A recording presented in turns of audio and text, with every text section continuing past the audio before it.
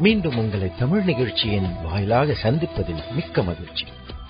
இன்றைய தொகுப்பில் நல்ல பாடல்கள், பயனுள்ள செய்திகள் எல்லாம் உங்களுக்காக B107 FM பலரோடு இணைந்து வழங்குகிறது.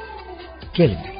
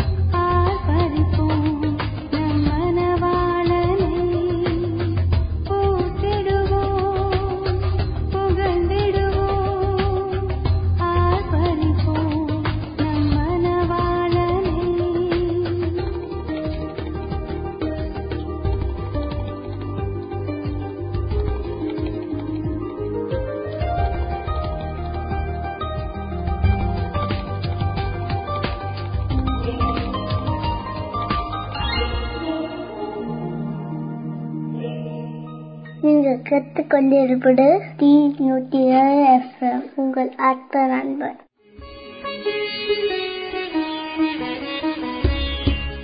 நாம் அநேகர் சாட்சி சொல்வதை கேட்டிருக்கிறோம். நாமும் ஒரு நாள் சாட்சி கூற வேண்டும் என்று நினைத்தும் இருக்கலாம். ஆனால் சில சமயங்களில் தேவன் எனக்கு என்ன செய்திருக்கிறார் என்று கேள்வியும் வரலாம். அப்படி வந்ததென்றால் நம் ஜெபத்தில் ஏதோ ஒரு குறை இருக்கிறது என்று அர்த்தமாம். இயேசு கிறிஸ்து இந்த உலகத்தில் வந்தபோது ஜெபிக்க கற்றுக் கொடுத்தார். அப்போது அவர் கூறியதாவது: ஆதலால் நீங்கள் ஜெபம் பண்ணும் போது எவைகளை கேட்டுக்கொள்வீர்களோ அவைகளை பெற்றுக்கொள்வோம் என்று விசுவாசியுங்கள், அப்பொழுது அவைகள் உங்களுக்கு உண்டாகும் என்று சொல்லுகிறேன். மார்க்கு 11:24. நாம் செய்ய வேண்டியதெல்லாம் விசுவாசத்தோடு உள்ள ஜெபம். அப்படி செய்யும் போது நம்மையும் சாட்சியாக மாற்றுவார்.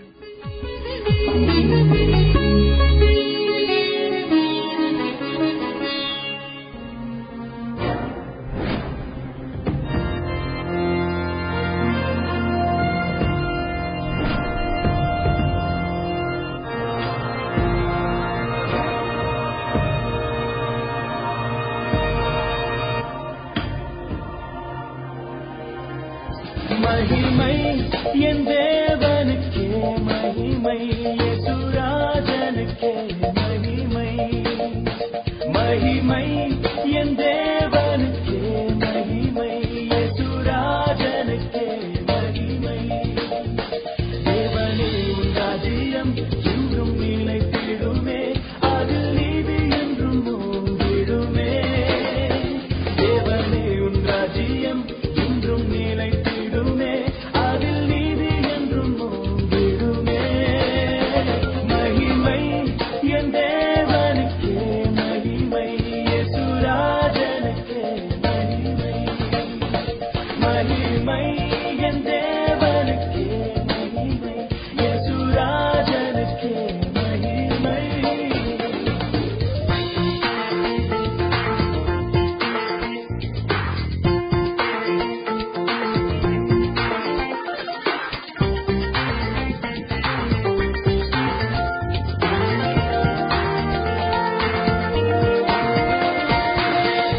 எந்தன் வாழ்வில் இயேசு வந்தாரே, எந்தன் நீதியாய் இயேசு வந்தார். என் வாழ்வை உமக்கு தந்தேனே, வாழ்வில் தூய்மையோடு உம் மீட்பை சொல்லி துதிப்பேன், என்றும் உமை பாடுவேன். தேவனே உன் ராஜ்யம் என்றும் நிலைத்திடுமே, அதில் நீதி என்றும் ஓங்கிடுமே. தேவனே உன் ராஜ்யம் என்றும் நிலைத்திடுமே, அதில் நீதி என்றும் ஓங்கிடுமே. மகிமை என் தேவனுக்கே மகிமை, யேசுராஜனுக்கே மகிமை.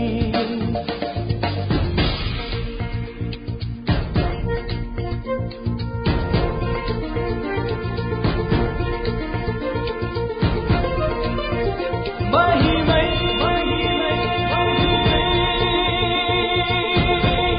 என் தேவனுக்கே.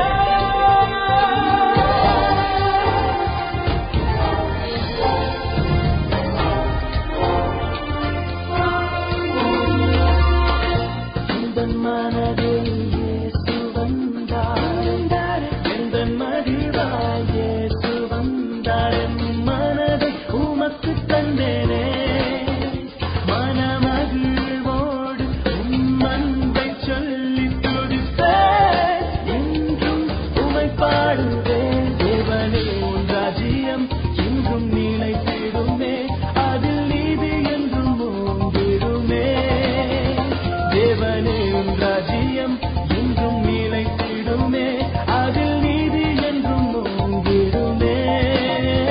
மகிமை என் தேவனுக்கே மகிமை, யேசுராஜனுக்கே மகிமை. மகிமை என் தேவனுக்கே மகிமை, யேசுராஜனுக்கே மகிமை.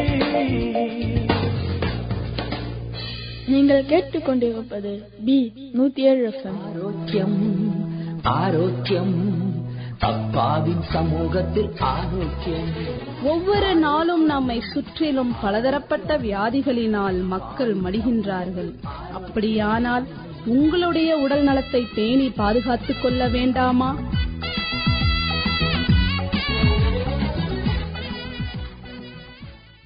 ஜலதோஷத்திலிருந்து எப்படி விடுபடலாம் என்று நேயர்களே இப்பொழுது நாம் அதை குறித்து நாம் படிக்கப் போகிறோம். ஜலதோஷத்திற்கு காரணம் ஃப்ளூ அல்லது இருமல் வந்தா ஜலதோஷம் அப்படின்னு சொல்றாங்க. இருமல் ஜலதோஷம் வந்தா கொய்யாப்பழத்தையும் ஆரஞ்சு பழத்தையும் சாப்பிடக்கூடாது என்று ஒரு உண்மை பொதுவாக நம்ம நாடுகளிலே நம்பப்படுகிறது. ஆனால் நான் ஒரு உண்மை சொல்கிறேன். ஜலதோஷம் வரக்கூடிய தொற்று நோய்களை உண்டாக்கக்கூடிய கிருமி, அவைகளை குணமாக்கக்கூடிய வைட்டமின் சி அதிகமாக உள்ளது எதிலே உள்ளது என்றால் இந்த ஆரஞ்சு பழத்திலும் கொய்யாப்பழத்திலும். எனவே இந்த ஆரஞ்சு பழம் கொய்யாப்பழத்தை நீங்கள் சாப்பிடலாம். சளி ஜலதோஷம் பட்ட நேரங்களில் நீங்கள் சாப்பிடுவது நல்லது. அதோடு கூட மரவள்ளி, சக்கரவள்ளி, உருளை, சேம்பு ஆகிய கிழங்கு வகைகளில் உடலுக்கு தேவையான அமினோ அமிலங்கள் அதிகமாக உள்ளது. இப்படிப்பட்ட கிழங்கு வகைகளை அதிகமாக சாப்பிட்டோம் என்றால் ஜலதோஷத்திலிருந்து விடுபடலாம். இதில் மாவுச்சத்து அதிகமாக இருக்கிறது. ஜலதோஷத்தை எதிர்கொள்ளக்கூடிய சக்தி இந்த மாவுச்சத்திலே ஆண்டவர் அதில் வைத்திருக்கிறார். நாம் அநேக நேரங்களில் சமைக்கும் போது கடலை எண்ணெயை வாங்கி சமைக்கிறோம். வீட்டில் பொரிக்கிறது, வறுக்கிறது, சாப்பிட்றது எல்லாத்தையும் நம்ம அதிகமாக யூஸ் பண்றதுன்னா கடலை எண்ணெய். அந்த கடலை எண்ணெயில கொழுப்பு ரொம்ப அதிகமாக இருக்கும். ஆகவே இந்த கொழுப்பு தன்மை அதிக உள்ள கடலை எண்ணெயை நாம் தவிர்த்து தவிடு எண்ணெய் என்று சொல்லக்கூடிய எண்ணெய் நாம் கேள்விப்பட்டிருக்கோம். அந்த தவிடு எண்ணெய் மிக மிக சிறந்தது.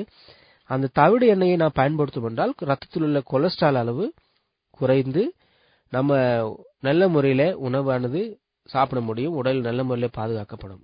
இந்த தவிடு எண்ணெயை பயன்படுத்தலாம். சில நேரங்களில் இப்படிப்பட்ட சூழ்நிலைகளே ஜலதோஷம் அதிகமாகும் போது கூட, திடீர் தலை சுற்றல் வரும்போது கூட என்ன செய்யக்கூடாது என்றால் நிற்கவோ உட்காரவோ கூடாது. தலை சுற்று அதிகமாக வரும்பொழுது என்னன்னா, தலைக்கு போக வேண்டிய மூளை நரம்புகளுக்கு போக வேண்டிய ரத்த அழுத்தம் குறைவாக இருக்கும். எனவே அதனால்தான் தலைவலி ஏற்படுகிறது. அப்படிப்பட்ட சூழ்நிலைகளில் காற்றோட்டமான நிலைமைகளில் நாம் தலையணை இல்லாமல் சிறு நேரம் படுத்து உறங்குவது இதிலிருந்து ஒரு சிறந்த நிவாரணத்தை நமக்கு கொடுக்கக்கூடியதாக இருக்கிறது. சளிதோஷம் நமக்கு விடுதலை தரக்கூடியதாக இருக்கிறது. அடுத்து நாம் பார்க்கிறோம், பப்பாளி பழங்களில் சர்க்கரை தவிர வைட்டமின் ஏ சத்து அதிகமாக இருக்கிறது. பப்பாளி பழங்களில் நாம் அதிகமாக சாப்பிடும்போது அது இந்த சளி பிரச்சனையிலிருந்து நமக்கு என்ன செய்யுது என்றால் நமக்கு தீர்வாக அது முடிகிறது. அதிக அளவு சோடா, கலர் பானங்களையும் இனிப்பு பொருள்களையும் சாப்பிடும்போது குழந்தைகளுக்கு பற்கள் சம்பந்தமான வியாதிகள் அதிகமாக ஏற்படுகிறது. ஆகவே இப்படிப்பட்ட பானங்களை அதிகமாக குடித்தோம் என்றால் ஜலதோஷமும் ஏற்படும். அது மட்டுமல்ல, இந்த இப்படிப்பட்ட குளிர்பானங்கள் அதிகமாக குடிப்பது பிள்ளைகள் சிறு வயதிலேயே பிள்ளைகளுக்கு பற்கள் ஓட்டை ஏற்படும், பற்குழிவு ஏற்படும். இதை நாம் தவிர்ப்பது மிக மிக நல்லது. அதில் முக்கியமாக கேரட் அதிகமாக சாப்பிடலாம் என்று சொல்றாங்க. கேரட் கிழங்குல விட்டமின் ஏ அதிகமாக இருக்குன்னு நினைக்கிறார்கள். கேரட்டை அதிகமாக வாங்க முடியாத மக்கள் 100 கிராம் கேரட்டில் இருப்பதை போன்று மைக்ரோகிராம் கரோட்டின் என்று சொல்லக்கூடிய வைட்டமின் ஏ இந்த கேரட்டில் அதிகமாக இருக்கிறது நம்பப்படுகிறது. ஆனால் 100 கிராம் முருங்கைக்கீரையில் உள்ள சத்தானது இந்த கேரட்டை விட 4 மடங்கு அதிகமாக இருக்கிறதா. ஆகவே எளிமையாக கிடைக்கக்கூடிய முருங்கைக்கீரையை நம்ம அதிகமாக சாப்பிட்டோம் என்றால் இப்படிப்பட்ட பிரச்சனைகளுக்கு நமக்கு நிரந்தர தீர்வு கிடைக்கும் என்பதில் எந்த சந்தேகமும் இல்லை. அடுத்த அகத்திக்கீரையிலும் கூட 3 மடங்கு அதிகமான இந்த மைக்ரோகிராம் கரோட்டின் தான் என்ற விட்டமின் ஏ அதிகமாக இருக்கிறது. அதோடு கூட கருவேப்பிலையில் 5 மடங்கு இருக்கிறது. ஆகவே இவைகளை நாம் சாப்பிடும்போது சளி தொல்லையில் இருந்து நாம் விடுபடலாம். நாம் கிராமத்திலே கேள்விப்பட்டிருப்போம், சுக்கு, மிளகு, திப்பிலி, சுக்குமல்லி காப்பியை சாப்பிடுறது நல்லது என்று நம்ம தாத்தா பாட்டியெல்லாம் முன்னோர்கள்லாம் சொல்லியிருப்பாங்க. இதுல கடுகு, திப்பிலி, சீரகம், மிளகு மற்றும் சுக்கு இவற்றில் சிறிதளவு எடுத்துக்கொண்டு அதனோடு சிறிதளவு வேப்பங்கொழுந்து சேர்த்து அரைச்சு அதை சிறிது நிழல்ல காய வச்சு மாத்திரையாக்கி தினமும் காலையும் மாலையும் சாப்பிட்டு வந்தோம்னா இந்த ஜலதோஷம் என்ற பேச்சுக்கே இடம் இருக்காது. என்ன நேயர்களே, அடுத்து முக்கியமாக நான் பார்க்க வேண்டியது என்னன்னா, எலுமிச்சம்பழச்சாறை நீங்கள் சுடுதண்ணியிலே கலந்து நீங்கள் கொடுத்தென்றால் ஜலதோஷம் உடனடியாக குணமாகும். அது மிக முக்கியமானது. அதோடு மட்டுமல்ல, இருமல் அதிகமாகும் போது கூட துளசி சாறு, இஞ்சி சாறு சம அளவு எடுத்து குடித்தால் சளி தொல்லை இல்லவே இராது, குறையும் வாய்ப்பு அதிகமாய் காணப்படுது. பசும்பாலில் சிறிது அளவு ஓமம் போட்டு காய்ச்சி தினமும் காலையில நீங்கள் குடித்தீர்கள் என்று சொன்னால் இந்த சளி தொந்தரவு உங்களுக்கு வரவே வராது. ஆகவே தினமும் நாம் பார்க்கக்கூடிய பிரச்சனைகளில் சளியை போக்குவதற்கான நிறைய காரியங்களை நாம் இன்று கேள்விப்பட்டோம். இதை நாம் தினமும் வாழ்க்கையில கடைபிடித்து நாம் வாழும் பொழுது இந்த சளி தொல்லையிலிருந்து நாம் விடுதலை பெறுவோம். ஆண்டவர் தாமே நமக்கு வழிகாட்டுவாராக. நன்றி. அப்பாவின் சமூகத்தில் ஆரோக்கியம், ஆரோக்கியம், ஆரோக்கியம். அப்பாவின் சமூகத்தில் ஆரோக்கியம்.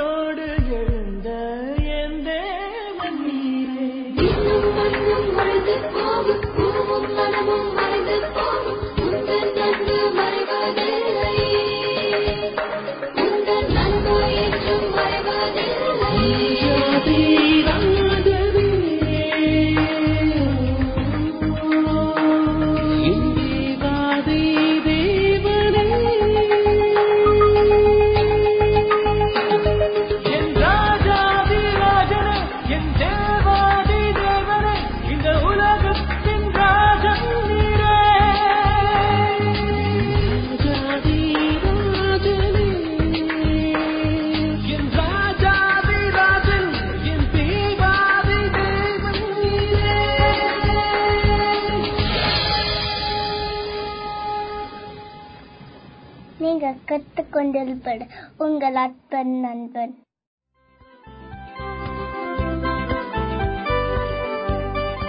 வணக்கம் அன்பு நேயர்களே, மற்றொரு நிகழ்ச்சியிலே உங்களை சந்திப்பதில் மிகுந்த மகிழ்ச்சி அடைகிறேன். இந்த நாள் உங்களுக்கு ஆசீர்வாதம் மனமகிழ்ச்சியுமாய் இருக்கும்படி இயேசுவின் நாமத்தினாலே வாழ்த்துகிறேன். வாழ்க்கை என்பது ஏதோ வெறுமையான ஒரு வெட்டி பேச்சோ அல்லது நேரத்தை போக்குகிற ஒரு பொழுதுபோக்கு அம்சமும் அல்ல. வாழ்க்கை என்பது பலருக்கு ஆசீர்வாதங்களையும் நன்மையும் கொடுக்கிற ஒரு பயணம் என்பதுதான் வேதாகமம் நமக்கு கற்றுத்தருகிற காரியங்கள். நமக்கு மட்டுமல்ல, பலருக்கு அது பயன் கொடுக்கக்கூடியதாக இருக்க வேண்டும். இயேசு இந்த உலகத்திலே ஜீவித்த பொழுது அவர் ஒரு நாள் பிரயாணப்பட்டு அவர் புறப்பட்டு போய்கொண்டிருக்கிறார். பெத்தானியா கிராமத்தை நோக்கி போய்கொண்டிருக்கிற வேளையில் ஒரு மரத்தை அங்கே பார்க்கிறார். அது அத்தி மரம். அதன் செழிப்பை பார்த்தவுடன் ஏதாவது அத்திப்பழம் கிடைக்காதா என்று சொல்லி அவர் ஆசையாய் விட்டு கவனிக்கிறார். ஆனால் கிளைகளை தவிர கனிகள் ஒன்றுமில்லை. அந்த மரத்தை அவர் சபித்து விடுவதை நாம் பார்க்கிறோம். ஒருவேளை நாம் கேள்விப்படும் பொழுது இது நமக்கு மனதுக்கு வேதனையாக இருக்கலாம்.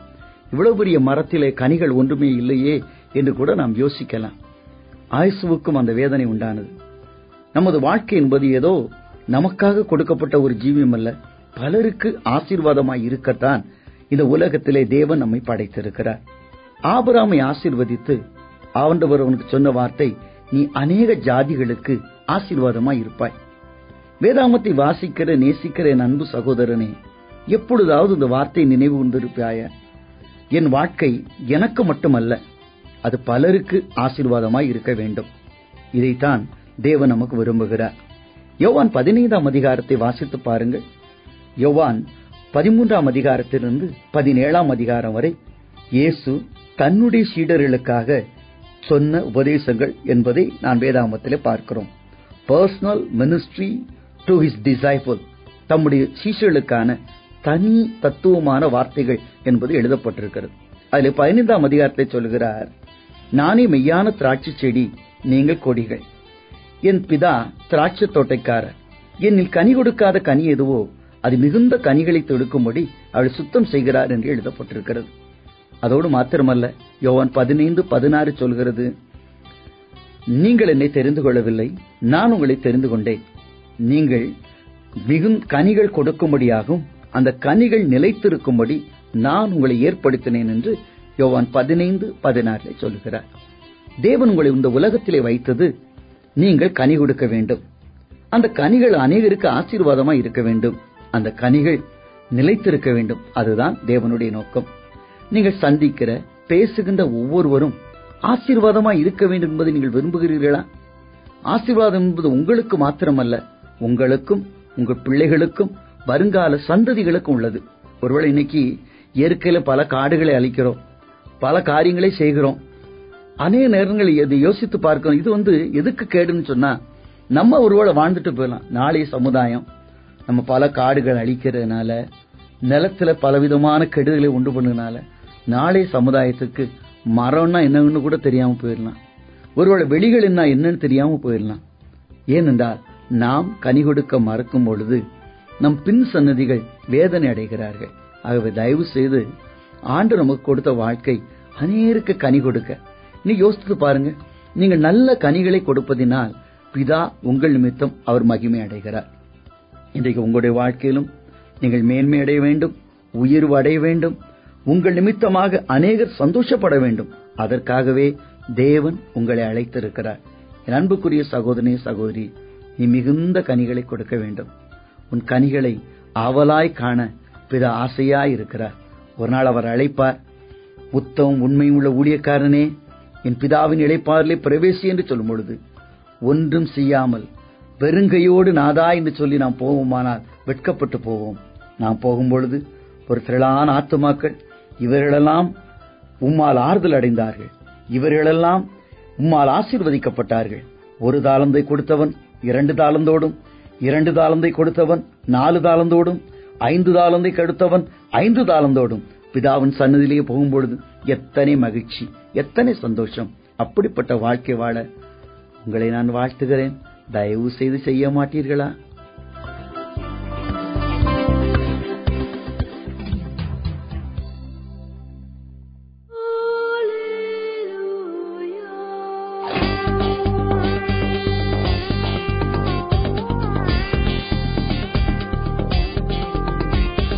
Jesus,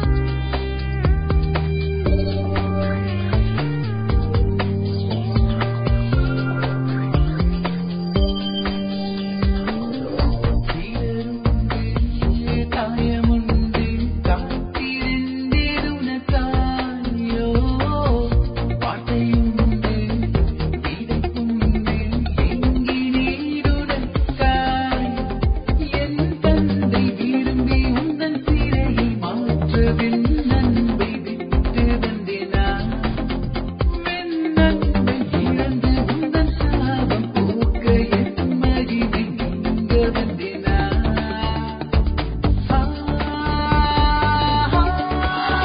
Hallelujah, hallelujah, hallelujah, hallelujah, hallelujah.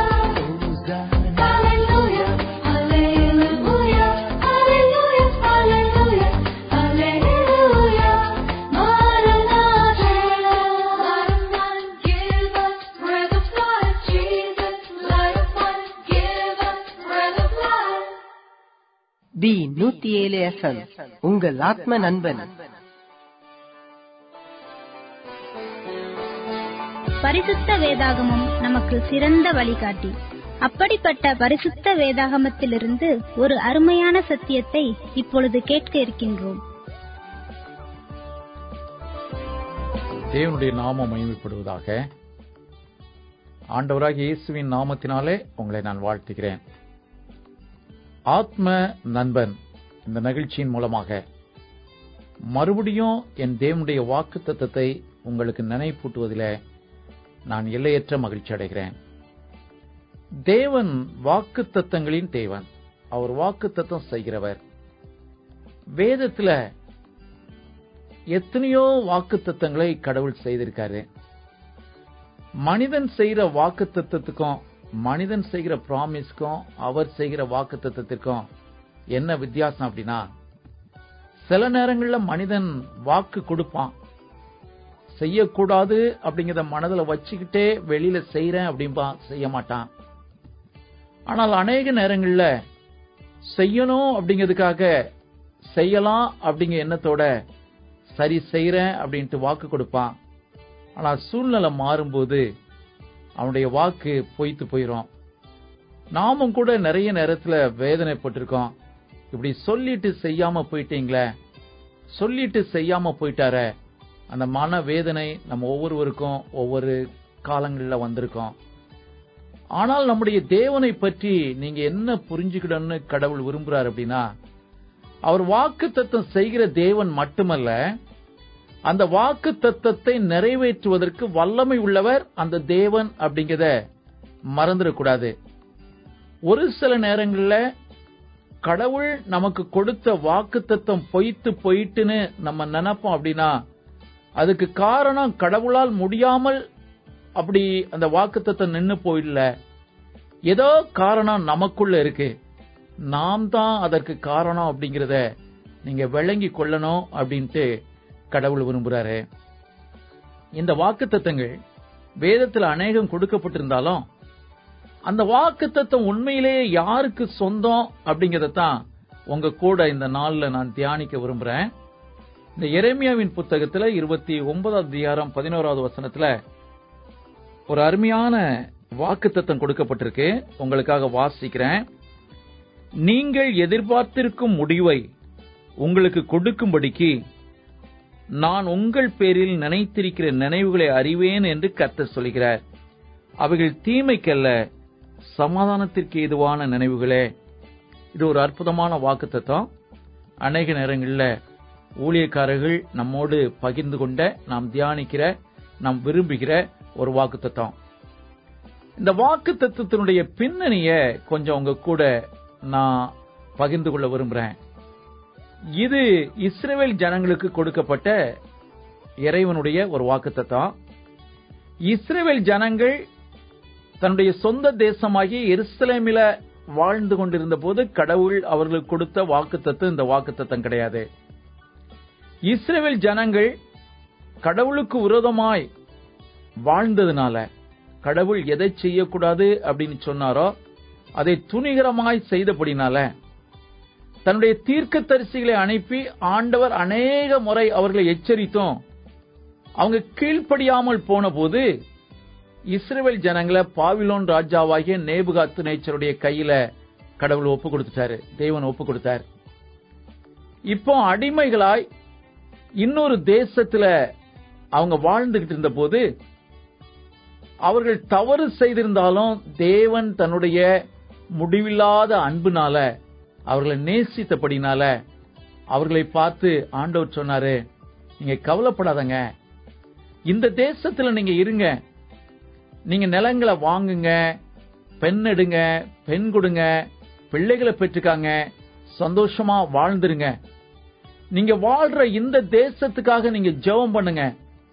நீங்க வாழக்கூடிய இந்த தேசத்துல சமாதானம் இருந்துச்சுன்னா உங்களுக்கும் சமாதானம் இருக்கும் அப்படின்னு சொல்லிட்டு ஆண்டவர் கொடுத்த வாக்குத்தத்தம் தான் இந்த நான் வாசித்த வார்த்தை. நான் உங்கள் பேரில் நினைத்திருக்கிற நினைவுகளை அறிவேன், அவைகள் தீமைக்கான நினைவுகள் அல்ல, சமாதானத்திற்கு ஏதுவான நினைவுகள் என்ற ஒரு வாக்குத்தத்தத்தை இஸ்ரவேல் ஜனங்கள் பாபிலோன் தேசத்துல வாழ்ந்து கொண்டிருந்த போது ஆண்டவர் கொடுக்கிறாரு. இன்னைக்கு இஸ்ரவேல் ஜனங்கள் அநேகர் தங்களுடைய சொந்த தேசமாகிய எருசலேமை விட்டு பாபிலோனுக்கு வந்தபோது முதல்ல ஒரு வருத்தம், ஏக்கம் அவங்க கிட்ட இருந்தது. நம்முடைய சொந்த தேசத்துக்கு நம்ம போகணும் அப்படின்ட்டு. நாட்கள் செல்ல செல்ல அந்த தேசத்திலேயே அவர்கள் சுபிட்சமா சந்தோஷமா வாழ ஆரம்பித்ததும் எருசலேமை மறந்துட்டாங்க. நம்முடைய சொந்த தேசம் எருசலேம் அப்படிங்கிற நினைவு அவங்க கிட்ட இல்லாம போச்சு. ஒரு சிலர் மாத்திரம்தான் என்னுடைய சொந்த தேசத்துக்கு நான் போகணும், இந்த தேசத்துல நான் சுகமா வாழ்ந்திருந்தாலும் இந்த தேசத்துல எனக்கு ஒரு குறைவும் இல்ல, பாபிலோன்ல நிறைவாய் வாழ்ந்திருக்கிறேன், அப்படி வாழ்ந்தாலும் இந்த பாபிலோன் எனக்கு சொந்த தேசம் அல்ல, என்னுடைய சொந்த தேசம் எருசலேம் தான் அப்படின்ட்டு ஏங்கிக்கிட்டு இருந்தாங்க. அவங்களுக்கு தான் ஆண்டவர் சொன்ன வாக்குத்தத்தம் இந்த எரேமியாவின் புத்தகத்துல இந்த 29வது அதிகாரத்துல 11வது வசனம், உங்கள் பேரில் நான் நினைத்திருக்கிற நினைவுகளை அறிவேன், அவைகள் தீமைக்கல்ல நன்மைக்கு ஏதுவான நினைவுகள். இந்த வாக்குத்தத்தம் யாருக்கு சொந்தமா இருந்ததுன்னா, எந்த ஒரு இஸ்ரவேல் என் சொந்த தேசத்தை விட்டு வந்துட்டேனே, நான் அந்நிய தேசத்துல இருக்கனே, இந்த அந்நிய தேசத்துல நான் சுகமா இருக்கலாம், நான் வீடுகளை கட்டி திராட்சை தோட்டங்களை வாங்கி நட்டு அதன் கனியை புசித்து நானும் என் பிள்ளைகளும் சந்தோஷமா இருக்கலாம், ஆனாலும் என்னுடைய சொந்த தேசம் இதுவல்ல, என் சொந்த தேசத்திற்கு போனோம் அப்படின்னு ஏங்கிக்கிட்டு இருந்தானோ அவனுக்கு தான் இந்த வாக்குத்தத்தம் ஆண்டவர் கொடுத்தது.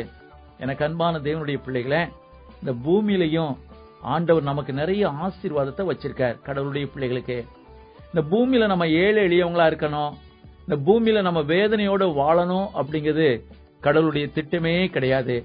இந்த பூமியிலையும் நம்ம சந்தோஷமா வாழணும் அப்படிங்கிறதுக்காக கடவுள் ஆசீர்வாதங்களை கொடுக்கிறாரு.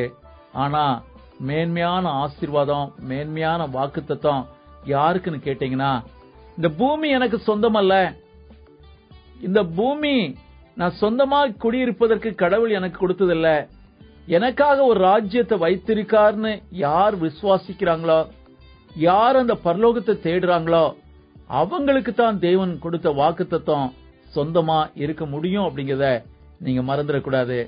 ஆபிரகாம் எடுத்துக்காங்க, அந்த பூமியில அவருக்கு எந்த குறைவும் இல்ல, எல்லா வசதி வாய்ப்புகளோடும் ஆடு மாடுகளோடும் செல்வ திரளினால் வாழ்ந்தவர்.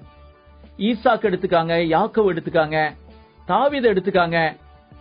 அந்த பழைய ஏற்பாட்டு தேவனுடைய பக்தர்கள் எல்லாருமே வறுமையோட வாழ்ந்தாங்க அப்படின்னு நாம் சொல்லவே முடியாது.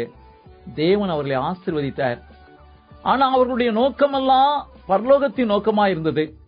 ஆபிரகாமுக்கு அவ்வளவு சொத்து சுகங்கள் இருந்தாலும் ஒரு வீடு கட்டி அவர் இருக்கல. வீடு கட்டி மாளிகையில குடியிருக்கணும் அப்படின்னா குடி இருந்திருக்கலாம். தேசாந்திரியாய் ஒரு கூடார வாசியா அவங்க வாழ்ந்தாங்க. வேதமும் அதை சொல்லுது. இவங்கெல்லாம் பூமியில அந்நியரும் பரதேசிகளுமா இருந்தார்கள் என்று அவங்கள பற்றி பவுல் எழுதுறாரு. அவங்க பூமியில அத்தனை செல்வத்தோடும் வசதியோடும் இருந்தாலும் பூமியை தனக்கு சொந்தன்னு அவங்க ஒருபோதும் நினைக்கல.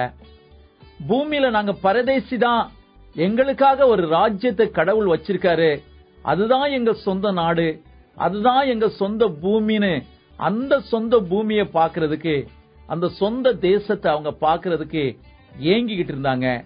அவங்களுக்கு தான் வாக்குத்தத்தம் கொடுக்கப்பட்டது. அவங்க மூலம் தான் வாக்குத்தத்தம் இன்னைக்கு உங்களுக்கும் எனக்கும் சொந்தமா இருக்குது. வேதத்தில் வாசிக்கிறோம் இல்லையா, ஆதியாகமம் புத்தகம் 12வது அதிகாரத்துல ஆபிரகாமை கர்த்தர் அழைத்த போது அவனுக்கு கொடுத்த பெரிய வாக்குத்தத்தம் என்னன்னா, பூமியின் வம்சங்களெல்லாம் உனக்குள் ஆசீர்வதிக்கப்படும் அப்படின்னு சொன்னாரு. இன்னைக்கு நீங்களும் நானும் ஆபிரகாமுடைய வாக்குத்தத்தத்தை சொந்தமாக்க நினைக்கிறோம். அதை சொந்தமாக்க நினைக்கிறதுல தப்பு இல்ல. ஆனா அந்த வாக்குத்தத்தம் நமக்கு சொந்தமா இருக்குன்னா இந்த இஸ்ரவேல் ஜனங்களுடைய வாழ்க்கையை கொஞ்சம் நினைச்சு பார்ப்போம். பாபிலோன்ல அவங்க எல்லா வசதி வாய்ப்போட இருந்தாலும் அடிமைகளா தான் இருந்தாங்க. அங்க அடிமைத்தனத்துல தான் வாழ்ந்தாங்க. எல்லாம் இருந்தது, ஆனா அடிமைகளா இருந்தாங்க. ஆனா தாங்கள் அடிமைகள் அப்படிங்கறத அநேகர் மறந்துட்டாங்க. ஒரு சிலர் தான் நாங்கள் அடிமைகள் இந்த பாபிலோன்ல, நாங்க இந்த பாபிலோன்ல சுதந்திர வாளிகள் கிடையாது, எங்களுக்கான ராஜ்யம் எங்களுக்கான தேசம் எருசலேம் தான், அதுக்கு திரும்பி போகணும்னு நினைச்சாங்களோ அவங்களுக்கு தான் கடவுள் சொன்னாரு, நான் உங்கள் பேரில் வைத்திருக்கிற நினைவுகளை அறிவேன் அப்படின்னு சொன்னாரு. இன்னைக்கும் இந்த பூமியில நம்ம சுகமா இருக்கிறதுல தப்பு இல்லைங்க, நம்ம வசதியோட இருக்கிறதுல தப்பு இல்லைங்க. ஆனா ஒரே ஒரு காரியத்தை மறந்துட வேண்டாம், நீங்களும் நானும் அடிமைகள். இந்த பூமியில அடிமைகள் தான், பாவத்திற்கு அடிமைப்பட்டு இருக்கிறோம், இந்த பூமியின் பழக்க வழக்கங்களுக்கு அடிமைப்பட்டு இருக்கிறோம், அநேக தீய பழக்கங்களுக்கு அடிமைப்பட்டு இருக்கிறோம். நமக்கு சொந்த தேசம் பரலோகம், அது சுதந்திர தேசம். அந்த சொந்த தேசத்துக்கு நம்ம போகும்போது அங்க பாவம் இல்ல, அங்க யாரும் அடிமை இல்ல, அங்க பட்டினி கிடையாது, அங்க வேதனை கிடையாது, அங்க உபத்திரவம் கிடையாது. அந்த தேசத்தை நாடி தேடுகிறவர்களாய் நாம் இருக்கும்போது கர்த்தர் நமக்கு எல்லா ஆசீர்வாதத்தையும் கொடுக்கிறாரு. அதான் மத்தியில் அவரே சொன்னார் இல்லையா, முதலாவது தேவனுடைய ராஜ்யத்தையும் நீதியும் தேடுங்கள், அப்பொழுது இவைகளெல்லாம் உங்களுக்கு கூட கொடுக்கப்படும் அப்படின்னு சொன்னார் இல்லையா. இந்த ஆரம்ப நாட்கள்ல நான் கடைக்கு சின்ன பையனா இருக்கும்போது போகும்போது காய்கறி வாங்கிட்டு கடைசியில கைய நீட்டுவோம், கொஞ்சம் பொட்டுக்கடலை கொடுப்பாங்க, அது கொசுறு. எதுக்கு? காய்கறி வாங்குறதுக்கு அது கொசுறு. நிறைய நேரங்கள்ல ஸ்கூலுக்கு போகும்போது காய்கறி வாங்காம கொசுருக்காக கை நீட்டுவோம், அவர் விரட்டி விட்டுருவாரு, இது கொசுறு. காய்கறி வாங்கும்போது ஆட்டோமேட்டிக்கா கருவேப்பிலை கொத்தமல்லி கொசுருவா உங்களுக்கு கடைக்காரங்க கொடுப்பாங்க. அது போலதாங்க இந்த உலகத்துல நீங்க தேடுற ஆசீர்வாதம், காரு வீடு பங்களா, இதெல்லாம் கடவுள் கொடுக்கக்கூடிய கொசுறு. யாருக்கு கொடுக்கிறாரு? அவருடைய ராஜ்யத்தை தேடுறவங்களுக்கு இது எல்லாத்தையும் கொடுக்கிறாராம். ஆனா அவருடைய ராஜ்யத்தை தேடாம கொசுருக்காக மாத்திரம் நம்ம கடவுள்கிட்ட கையேந்துவோம் அப்படின்னா கடவுள் எவ்வளவு வேதனைப்படுவாரு. எனவே தயவு செய்து உங்களுடைய வாழ்க்கையில அவருடைய ராஜ்யத்தை தேடுவோம், அவருடைய நீதியை தேடுவோம், அப்பொழுது எல்லாத்தையும் நமக்கு கொடுக்கணும் அவர் வாக்குத்தத்தம் கொடுத்திருக்காரு. இந்த கிருபையை கர்த்ததாமே உங்களுக்கு எனக்கு கொடுப்பாராக. ஜெபம் பண்ணுவோம். எங்களை நேசிக்கிற நல்ல தகப்பனே, அப்பா, இந்த உலகத்துல நாங்க அடிமைகளா இருக்கிறோம் ஐயா, எங்களுக்கு எல்லா வசதிகளையும் இந்த உலகத்துல நீங்க கொடுத்திருக்கீங்க, ஆனா எங்களுடைய சொந்த தேசம் இது அல்ல தகப்பனே, பரலோகம் எங்கள் சொந்த தேசம். அந்த ஏக்கத்தை கொடுங்க, அந்த எண்ணத்தை கொடுங்க, உங்களுடைய ராஜ்யத்துக்கு நாங்க வரணும் ஐயா, அந்த வாஞ்சையை நீர் கொடுக்கும்படியாய் நாங்கள் ஜெபிக்கிறோம் தகப்பனே. முதலாவது தேவனுடைய ராஜ்யத்தையும் நீதியையும் தேடுங்கள் என்று சொன்னீரே, உங்களுடைய ராஜ்யத்தையும் நீதியையும் நாங்கள் தேடி பெற்றுக்கொள்ள எங்களுக்கு உதவி செய்யுங்கப்பா. நாங்க கேட்காமலே மற்ற ஆசீர்வாதத்தெல்லாம் எங்களுக்காக நீங்க வச்சிருக்கீங்க ஐயா. எனவே நாங்கள் பரலோகத்தை தேடி இந்த உலகத்தின் ஆசீர்வாதத்தோடும் வாழ்ந்திருக்க எங்களுக்கு உதவி செய்யுங்க. இந்த செய்தியை கேட்டுக்கொண்டிருக்கிற பிள்ளைகளுடைய உள்ளங்கள்ல நீங்க பேசுங்க, அவர்களை ஆசீர்வதிங்க. இயேசுவின் நாமத்தில் ஜெபிக்கிறோம் எங்கள் ஜெபம் கேளும் எங்கள் நல்ல பிதாவே, ஆமென்.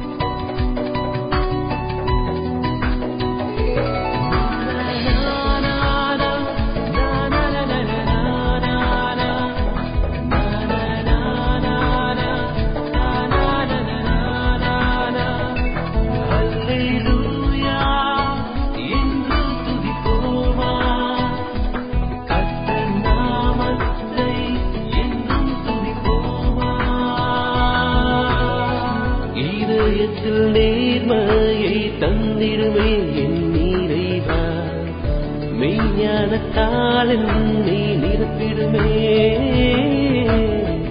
இதயத்தில் நேர்மையை தந்திடுமே என் இறைவா, மெய்ஞானத்தால் என்னை நிரப்பிடுமே.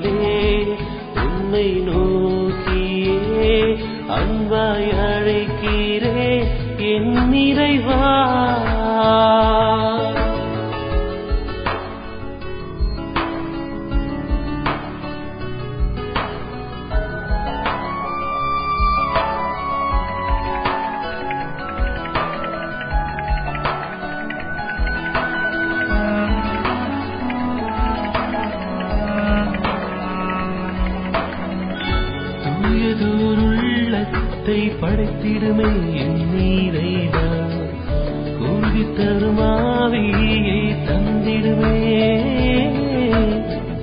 தூயதோர் உள்ளத்தை படைத்திடுமே என் இறைவா, உறுதி தரும் ஆவியை தந்திடுமே. நீப்பரா என் நீதியா, இரக்கம் நிறைந்த என் இறைவா, நுண்ணிய உள்ளமும் தாழ்ந்த உள்ளமும் ஏந்தி வருகின்றேன் ஏற்றிடுமே. தெய்வமே மனமகிழ்வோடு இறை புகழ்ச்சினான் சேர்த்துவே. தெய்வமே மனமகிழ்வோடு இறை புகழ்ச்சினான் சேர்த்துவே. அந்த நாளிலே உன்னை நோக்கியே அன்பாய் அழைக்கிறேன் என் இறைவா. துன்ப நாளிலே உன்னை நோக்கியே அன்பாய் அழைக்கிறேன் என் இறைவா.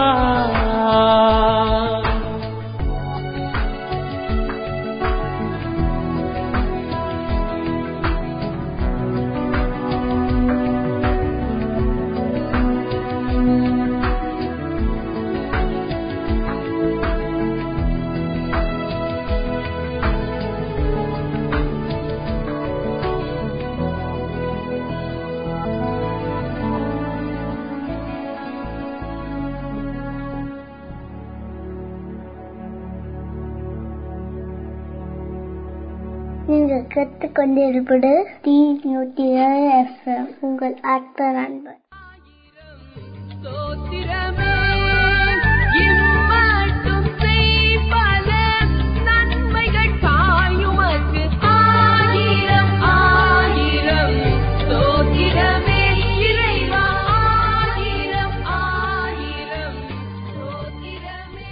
என்னோட பெயர் சாரா. கர்த்தருடைய நாமத்துக்கு ஸ்தோத்திரம். இணைய ஆண்டவர் ஒரு பெரிய சாட்சியா நிப்பாட்டினதற்காக நன்றி. முதல்ல நான் ஆக்சுவலா என்ன சொல்றதுன்னா, 2012 நான் எவ்வளவுக்கு எவ்வளவு கஷ்டப்பட்டேனோ ஆண்டவர் என்னை இந்த 2013 இந்த சிங்கப்பூர் தேசத்துல என்னை கொண்டு வந்து எதெல்லாம் நான் இழந்தேன்னு எனக்கு ஆண்டவர் திருப்பி கொடுத்தாரு. எப்படின்னா, நான் இங்க வேலை 2 மாசம் நான் டிராவலிங்க்கு தான் வந்தேன். அந்த டிராவலிங்கில் என் ஹஸ்பண்ட் கூட இருக்கணுமா, நான் வேலை பார்த்தா தான் இருக்க முடியும் அப்படின்ற பட்சத்தில் நாங்கள் வேலை தேடிட்டு இருக்கும்போது எனக்கு கிடைக்கவே இல்லை. சிவில் டிப்ளமோ எனக்கு கிடைக்கல.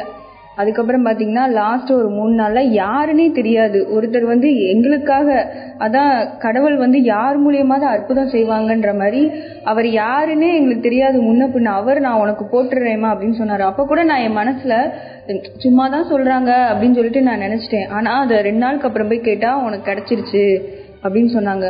கர்த்தருடைய நாமத்துக்கு ஸ்தோத்திரம், எனக்கு வேலை கிடைச்சதுக்கு. 2வது என்னோட முதலாளி சைனீஸ் தான். எனக்கு பார்த்தீங்கன்னா உண்மையிலே நான் சொல்கிறேன், நல்ல சார் கொடுத்துருக்காங்க பாஸு. அவரும் பார்த்தீங்கன்னா என்னோட இதுவும் இங்கிலீஷும் புரிஞ்சு, அவரோட இதுவும் நான் புரிஞ்சு, அந்த கம்ப்யூட்டரில் உட்காந்து நான் படித்த வேலையே நான் இங்கே பார்க்குறேன்னா எனக்கு அது ஒரு பெரிய அற்புதம். 3வது ஆண்டவர் எனக்கு குழந்தை கொடுத்துருக்காரு, கர்ப்பத்தின் கனி. அந்த அற்புதத்திற்காக நன்றி சொல்கிறேன். ஏன்னா ஃபஸ்ட்டு குழந்தை எனக்கு கன்சீவ் ஆகி டெத் ஆகிடுச்சு, உள்ளுக்க ஸ்ப்ரெட் ஆகிடுச்சு. டாக்டர்லாம் சொன்னாங்க உனக்கு அடுத்து ஆகிறது கஷ்டம்தான் அப்படின்னு சொன்னாங்க. ஆனால் எனக்கு இங்கே ஆண்டவர் எனக்கு ஒரு கர்ப்பத்தின் கனி கொடுத்துருக்காரு. ஆண்டவருக்கு நன்றி சொல்ல ஒவ்வொரு நாள் ஒவ்வொரு நேரம் ஒரு நிமிஷம் கூட நன்றி சொல்லாமல் இருக்க முடியாது. அந்த அளவுக்கு ஆண்டவர் ஒவ்வொரு நிமிஷம் ஒவ்வொரு நேரம் ஆண்டவர் எல்லாவற்றிலும் நன்மை செஞ்சுருக்காரு. இந்த வருஷம் கூட என் கணவர் அந்த ஒரு பெரிய தீ எலக்ட்ரிக் ஷாக்லேருந்து காப்பாற்றிருக்காரு.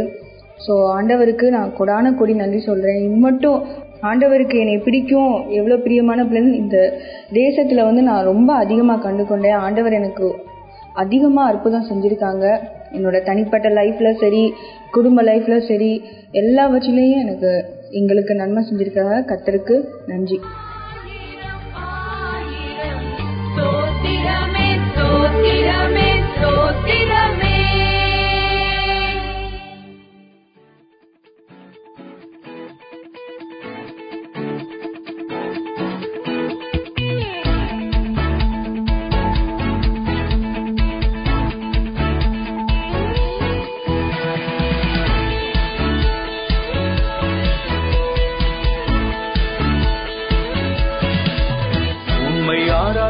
கூடி வந்தோம் நல்லவரே, ஆவியோடும் உண்மையோடு உம்மை ஆராதிக்க கூடி வந்தோம் பரிசுத்தரே.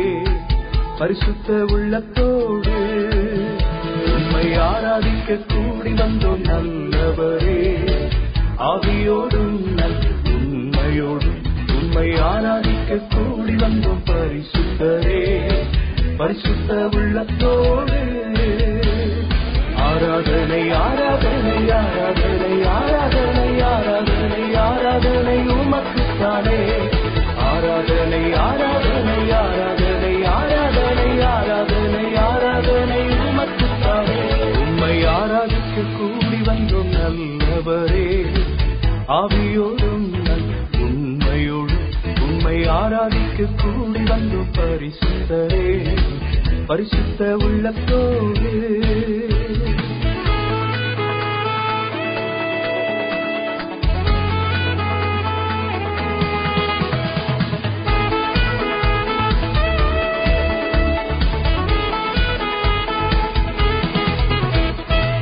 நீ செய்த நன்மைகள் ஏராளம் ஏராளம், உமக்கே ஆராதனை. உந்தன் கிருபைகள் தாராளம் தாராளம், உமக்கே ஆராதனை. நீ செய்த நன்மைகள் ஏராளம் ஏராளம், உமக்கே ஆராதனை. உந்தன் கிருபைகள் தாராளம் தாராளம், உமக்கே ஆராதனை. உன்னாமம் உயர்த்திடுவே, உன் அன்பை பாடிடுவே. உன்னாமம் உயர்த்திடுவே, உன் அன்பை பாடிடுவே. ஆராதனை ஆராதனை ஆராதனை ஆராதனை ஆராதனை ஆராதனை உமக்குத்தானே. ஆராதனை ஆராதனை ஆராதனை ஆராதனை ஆராதனை ஆராதனை உமக்குத்தானே. உம்மை ஆராதிக்க கூடி வந்தோம் நல்லவரே, ஆவியோடும் உண்மையோடும் உம்மை ஆராதிக்க கூடி வந்தோம் பரிசுத்தரே. பரிசுத்த உள்ளத்தோடு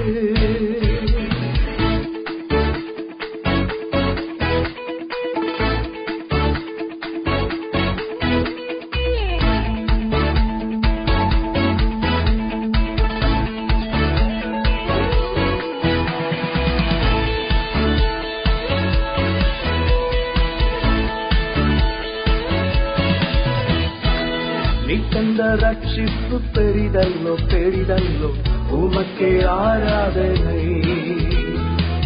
உந்தன் வழிகள் அதிசயம் அதிசயம் உமக்கே ஆராதனை. நீ தந்த ரட்சிப்பு பெரிதல்லோ பெரிதல்லோ உமக்கே ஆராதனை. உந்தன் வழிகள் அதிசயம் அதிசயம் உமக்கே ஆராதனை. மகிமை நிறைந்தவரே மாட்சிமையுடையவரே,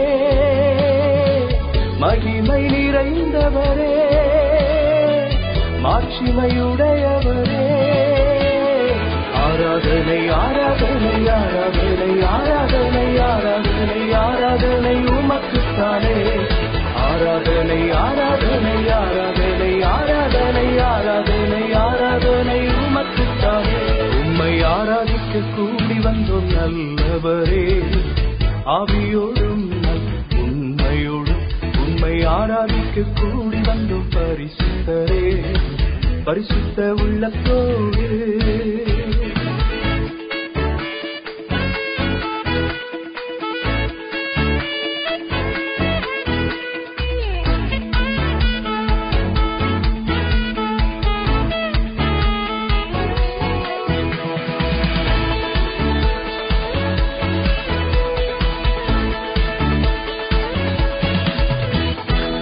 நீ தரும் இன்பம் எல்லாம் நிரந்தரம் நிரந்தரம் உமக்கே ஆராதனை.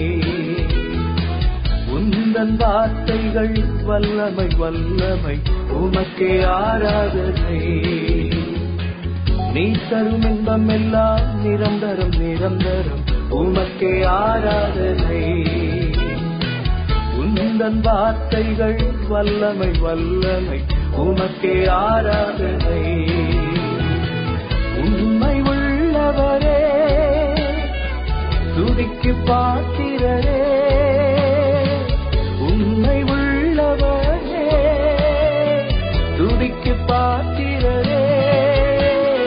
ஆராதனை ஆராதனை ஆராதனை ஆராதனை ஆராதனை ஆராதனை உமக்குத்தானே. ஆராதனை ஆராதனை ஆராதனை ஆராதனை ஆராதனை ஆராதனை உமக்குத்தானே. உம்மை ஆராதிக்க கூடி வந்தோம் நல்லவரே, ஆவியோடும் உண்மையோடும் உம்மை ஆராதிக்க கூடி வந்தோம் பரிசுத்தரே, பரிசுத்த உள்ளத்தோடு.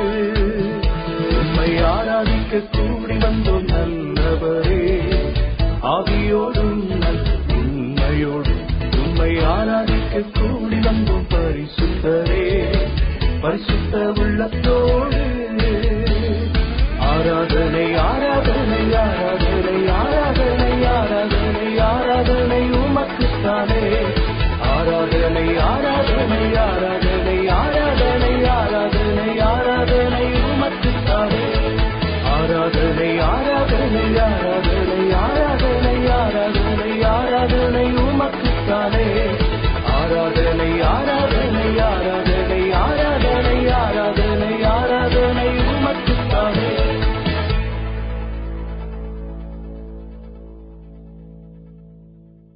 நீங்கள் கேட்டுக்கொண்டிருப்பது T107 உங்கள் ஆத்ம நண்பன்.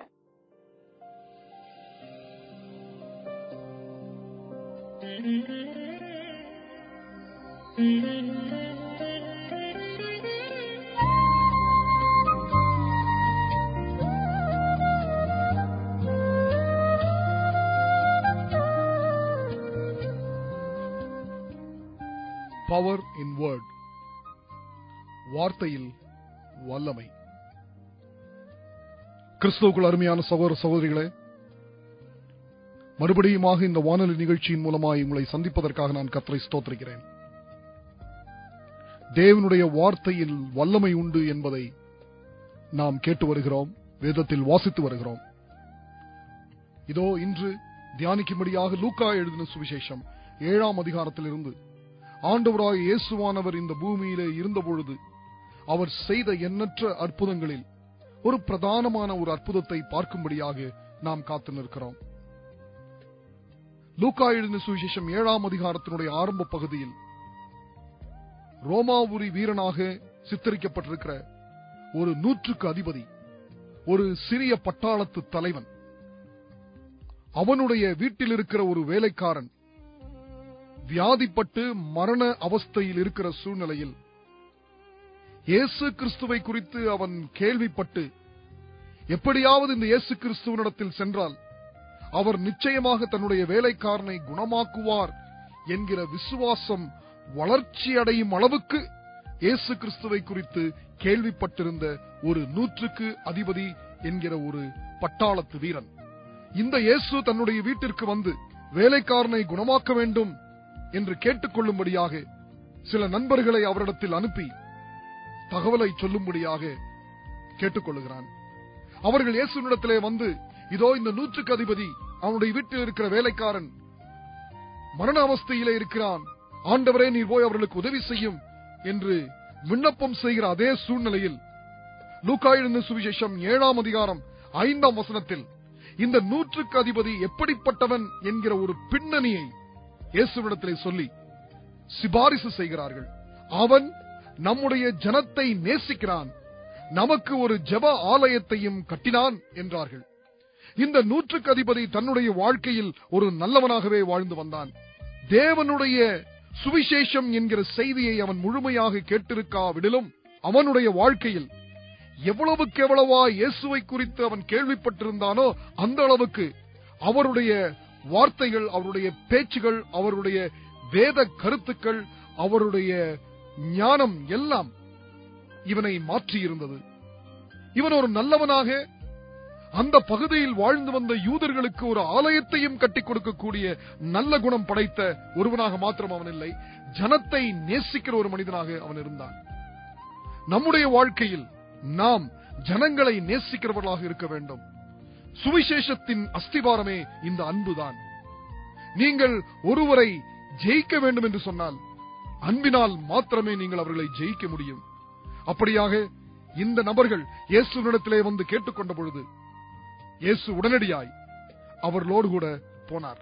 அப்படி போகும்பொழுது உடனடியாக 100க்கு அதிபதி ஒரு சிநேகிதரை அனுப்பி இயேசுவினிடத்திலே வந்து 6ஆம் வசனத்திலே இப்படியாக அவர் சொன்னார், ஆண்டவரே நீர் வருத்தப்பட வேண்டாம், நீர் என் வீட்டு வாசலுக்குள் பிரவேசிக்க நான் பாத்திரன் அல்ல.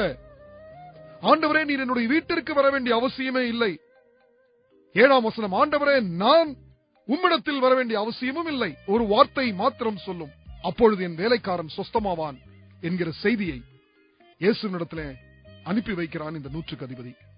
இதோ இந்த நிகழ்ச்சியை கேட்டுக்கொண்டிருக்கிற என் அருமை ஜனமே, கிறிஸ்துவுக்குள் பிரியமானவர்களே, ஆண்டவராகிய இயேசு கிறிஸ்துவை குறித்து கேள்விப்பட்ட ஒரு பட்டாளத்து வீரன், நீர் என்னுடைய வீட்டிற்கு வர வேண்டும் என்கிற அவசியமும் இல்லை, என் வேலைக்காரனை நான் உம்மிடத்தில் அனுப்பி வைக்க வேண்டும் என்கிற அவசியம் இல்லை, நீர் எந்த இடத்தில் இருக்கிறீரோ அந்த இடத்திலிருந்து ஒரு வார்த்தை மாத்திரம் நீர் சொல்லுவீரானால் அந்த வார்த்தையின் மூலம் என் வேலைக்காரன் சொஸ்தமாவான் என்கிற அசைக்க முடியாத ஒரு விசுவாசத்தையும் தேவனுடைய வார்த்தையின் மேல் அவன் வைத்திருந்த நம்பிக்கையையும் அவன் வெளிப்படுத்தி காட்டின ஒரு அனுபவத்தை இன்று நாம் வேதத்திலிருந்து வாசிப்பதற்காய் நாம் கர்த்தருக்கு நன்றி சொல்ல வேண்டும்.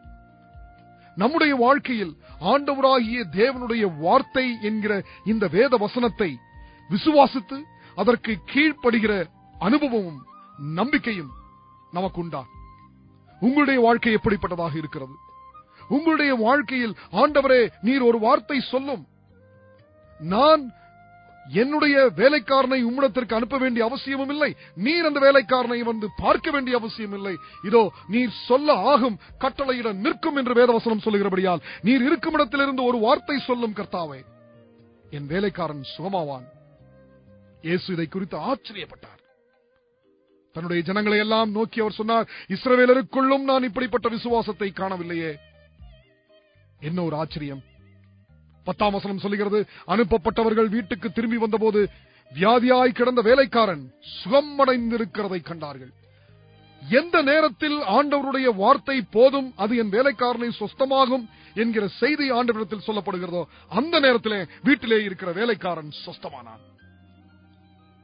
உங்களுடைய வீடுகளிலே சுகவீனங்களா? உங்களுடைய வீடுகளில் ஏழ்மைகளா? உங்களுடைய வீடுகளில் பண பிரச்சனைகளா? குடும்ப தகராறுகளா? அன்பு என்கிற வாழ்க்கையில் பிரிவினைகளா? எரிச்சல் அடையக்கூடிய சம்பவங்கள் உங்களுடைய வாழ்க்கையை சின்னாபின்னமாக்கிக் கொண்டிருக்கிறதா? அப்படியானால் நீங்கள் இன்று, ஆண்டவரே, நீர் ஒரு வார்த்தை சொல்லும், என்னுடைய இந்த எல்லா பிரச்சனைகளுக்கும் எனக்கு விடுதலையை தாரும், எனக்கு நீர் பரிகாரம் தாரும், ஏனென்று சொன்னால் உம்முடைய வார்த்தையில் வல்லமை உண்டு என்று நான் விசுவாசிக்கிறேன் ஆண்டவரே என்று நீங்கள் ஆண்டவரை விசுவாசிப்பீர்களானால், ஆண்டவருடைய வார்த்தையை நீங்கள் விசுவாசிப்பீர்களானால், அவருடைய வார்த்தையில் வல்லமை உண்டு என்று விசுவாசிப்பீர்களானால், தேவன் உங்களுடைய வாழ்க்கையில் அற்புதங்களை செய்வார்.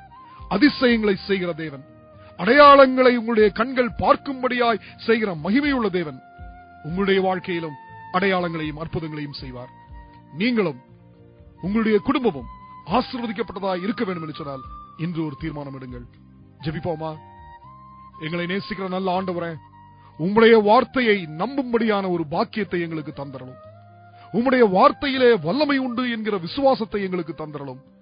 இதோ இந்த 100க்கு அதிபதி கேள்விப்பட்ட விசுவாசத்தை வைத்து அவனுடைய விசுவாசம் வளரச் செய்து இயேசுவினிடத்திலே உதவிக்கு சென்ற இந்த அனுபவம், நாங்கள் உம்மை குறித்து வேதம் முழுவதும் வாசித்து, அநேக பிரசங்கங்களை கேட்டு, அநேக வேத பாடங்களை படித்து, இந்த வானொலி நிகழ்ச்சியின் மூலமாய் எண்ணற்ற சத்தியங்களை கேட்டும் ஒருவேளை விசுவாசத்தில் குறைபட்டவர்களாயிருப்போமானால், இன்று உம்முடைய வார்த்தையை நம்பும் விசுவாசத்தை, உம்முடைய வார்த்தையில் வல்லமை உண்டு என்கிற விசுவாசத்தை எங்கள் அனைவருக்கும் தந்தருள வேண்டுமாய் இயேசுவின் வல்லமை மிகுந்த நாமத்தில் ஜெபிக்கிறேன் பிதாவே, ஆமேன்.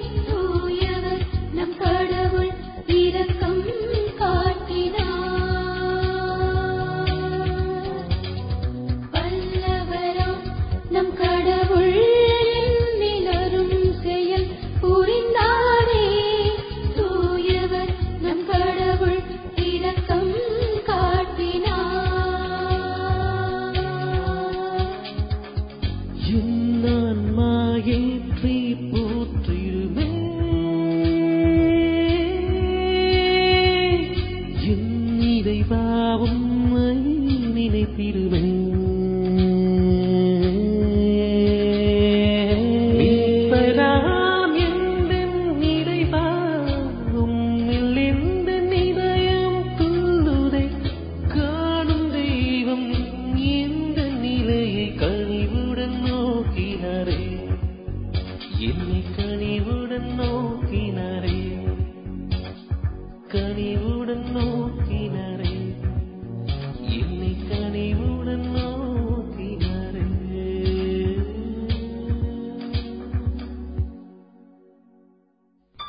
இந்த நிகழ்ச்சியை உங்களுக்கு வழங்குவது 107 FM உங்கள் ஆத்ம நண்பன்.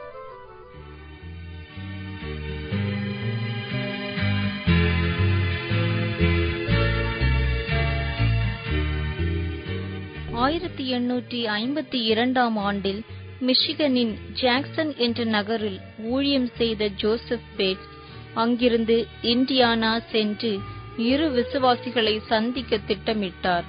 எனவே அங்கு செல்வதற்காக ரயில் நிலையத்திற்கு வந்தார். ஆனால் மிச்சிகனின் பேட்டில் கிரீக் என்ற நகரத்திற்கு செல்லுமாறு ஆவியானவர் அவரை வலியுறுத்தினார். எனவே பேட்டில் கிரீக்கிற்கு செல்லும் ரயிலில் ஏறினார். ஜாக்சனிலிருந்து மேற்கே 50 மைல் தூரத்தில் பேட்டில் கிரீக் இருந்தது. அடுத்த நாள் அதிகாலையிலேயே பேட்டில் கிரீக் சென்றடைந்தார். இங்கு நான் யாரை சந்திக்க வேண்டும் என்று யோசித்தவாறே ரயில் நிலையத்திலிருந்து வெளியே வந்தார் 60 வயதான ஜோசப் பேட்ஸ். அந்நகரில் அவருக்கு யாரையும் தெரியாது.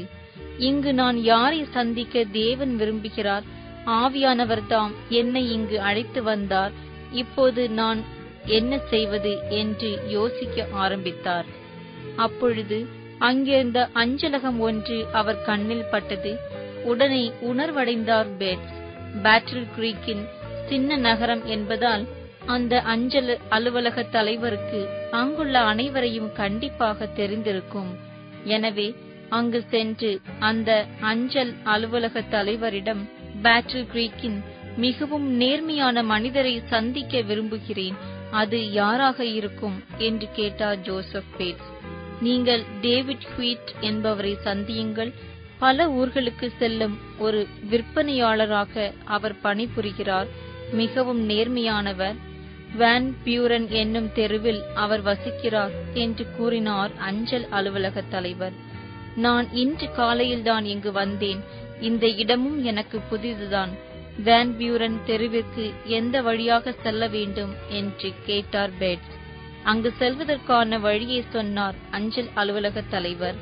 சிறிது நேரத்திலேயே டேவிட் ஹியூட்டின் வீடை அடைந்தார் பேட்ஸ். இந்நகரத்திலேயே நீங்கள் தான் நேர்மையான மனிதர் என்று கேள்விப்பட்டேன். அப்படியானால் உங்களுக்கு நான் ஒரு முக்கியமான சத்தியத்தை கூற வேண்டும் என்றார் ஜோசப் பேட்ஸ். உள்ளே வாருங்கள், சாப்பிட்டீர்களா என்று கேட்டார் டேவிட். இல்லை, ரயிலில் இருந்து இறங்கியதும் உங்களை சந்திக்க ஆவலாய் வருகிறேன் என்றார் பேட்ஸ். சாப்பிட்டு முடிந்ததும் தன்னிடமிருந்த தீர்க்க தரிசன அட்டவணைகளையும் தன் வேதாக புஸ்தகத்தையும் எடுத்தார் ஜோசப் பேட்ஸ். இயேசுவின் சீக்கிர வருகை 7ஆம் நாளான ஓய்வு நாளை பற்றி அங்கு விளக்கி கூறினார். மற்றும் ஜோசப் பேட்ஸ் கூறிய காரியங்கள் அனைத்தும் சத்தியமானவைகள் என்பதை உணர்ந்தார் டேவிட் ஹுயிட். அவரும் அவர் குடும்பத்தினரும் ஓய்வு நாளை கைக்கொள்ளலானார்கள். அட்வென்டிஸ்ட் சபைக்கு ஒரு பெரிய தூணாக விளங்கினார்.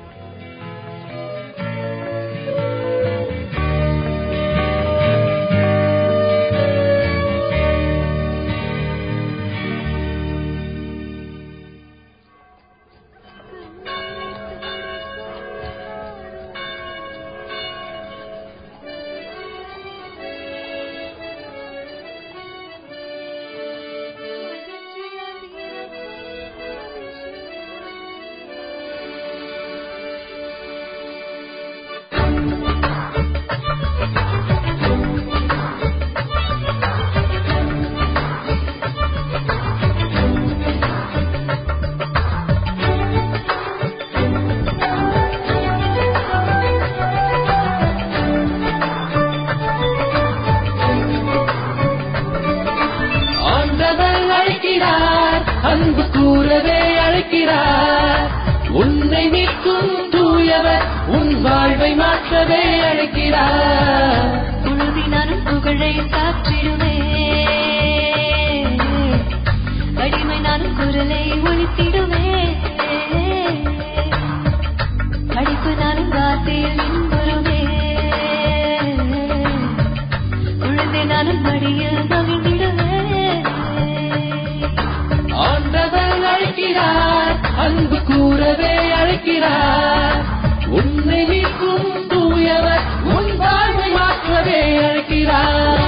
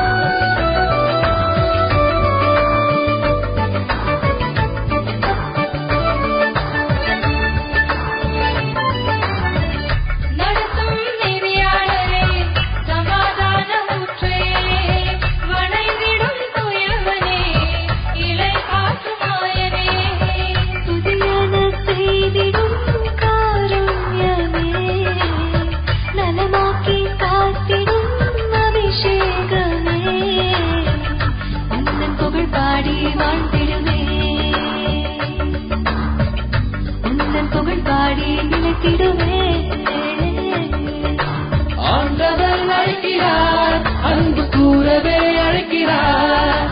உன்னை மீட்கும் தூயவர் உன் வாழ்வை மாற்றவே அழைக்கிறார். உறுதியான புகழை சாற்றிடுவே, அடிமை நானும் குரலை ஒலித்திடுவே, அழைப்பு நானும் வார்த்தையில் இன்புறுவே, குழந்தை நானும் மடியில் மகிழ்ந்திடுவே.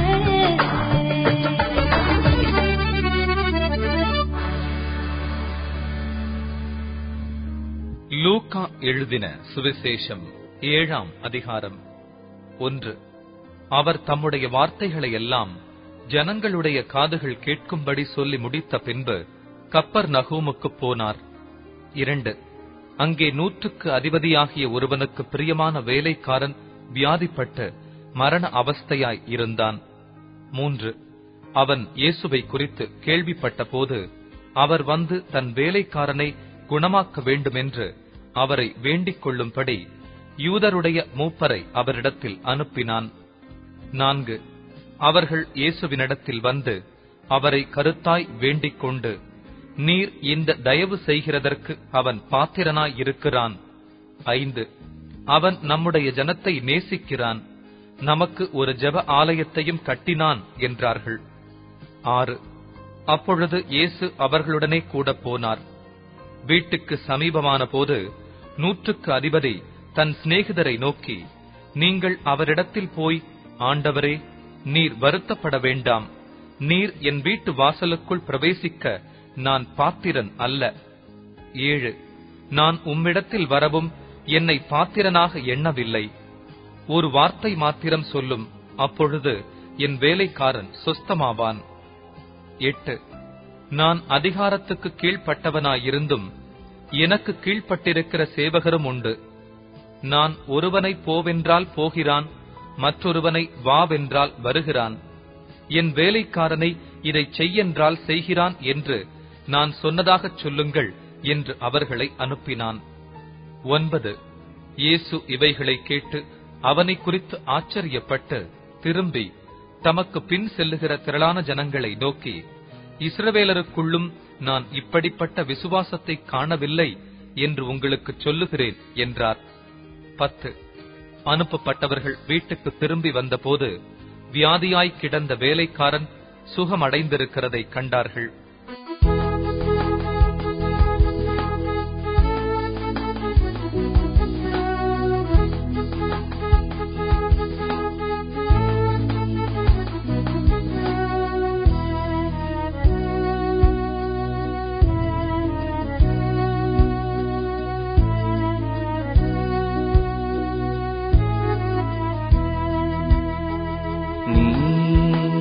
துவங்கின இந்த ஓட்டத்தை நீர் சொல்லும் வரையினில் ஓடிடுவே. துவங்கின உம்மால் நிறைவேற்ற கூடும், அதை மட்டும் எண்ணியே ஓடிடுவே. நீங்க துவங்கின இந்த ஓட்டத்தை நீர் சொல்லும் வரையினில் ஓடிடுவே. துவங்கினவும்மால் நிறைவேற்ற கூடும், அதை மட்டும் எண்ணியே ஓடிடுவே. திசை நான்கும் மனிதர்கள் அடைத்தாலும் நான் நோக்கும் ஒரு திசை நீர்தானையா. திசை நான்கும் மனிதர்கள் அடைத்தாலும் நான் நோக்கும் ஒரு திசை நீர்தானையா. எனக்காகவே எப்பொழுதும் வானங்களை திறப்பவரே, தடையான பாதையிலும் மேலானதை திறப்பவரே. திருக்கரத்தா தாங்கி என்னை திரு சித்தம்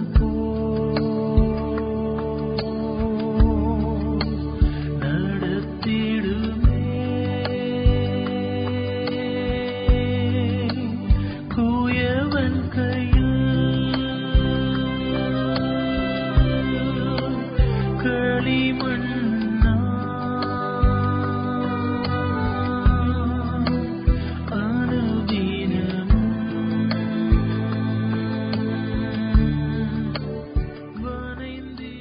இந்த ஆத்ம நண்பன் என்ற நிகழ்ச்சி ஒவ்வொரு ஞாயிற்றுக்கிழமையும் இரவு 9 மணியிலிருந்து 10:30 மணி வரை ஒளிபரப்பப்படுகிறது. மேலும் உங்களது சாட்சிகள், ஜெப தேவைகளை எங்களுடன் SMS மூலமாகவோ நேரடியாகவோ பகிர்ந்து கொள்ள எங்களது தொலைபேசி எண் 96449567. மறுபடியும் சொல்கிறேன், எங்களது தொலைபேசி எண் 96449567 என்ற எண்ணை தொடர்பு கொள்ளவும். மற்றும் எங்களது அனைத்து நிகழ்ச்சிகளையும் www.elpisomedia.org என்ற இணையதளத்தில் பாட்காஸ்ட் பகுதியில் கேட்டு மகிழலாம். இறைவன் உங்களை ஆசீர்வதிப்பாராக.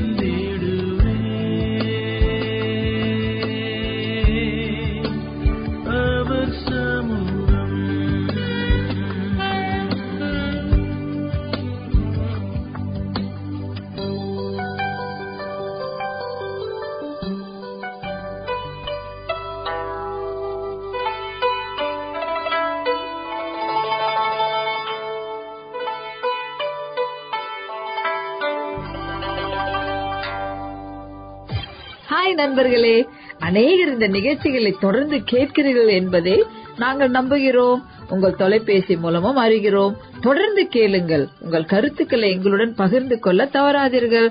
மனதுக்கினிய கானங்கள், ஆறுதல் கொடுக்கும் வசனங்கள், இவை அனைத்தும் உங்களை மகிழ்வித்திருக்கும் என்பதை நிச்சயம் நம்புகிறோம். ஒவ்வொரு வாரமும் இந்நிகழ்ச்சியை தொடர்ந்து கேளுங்கள், ஆசீர்வாதத்தை பெற்றுக் கொள்ளுங்கள். இந்த நிகழ்ச்சியை உங்களுக்கு வழங்குவது 107 FM.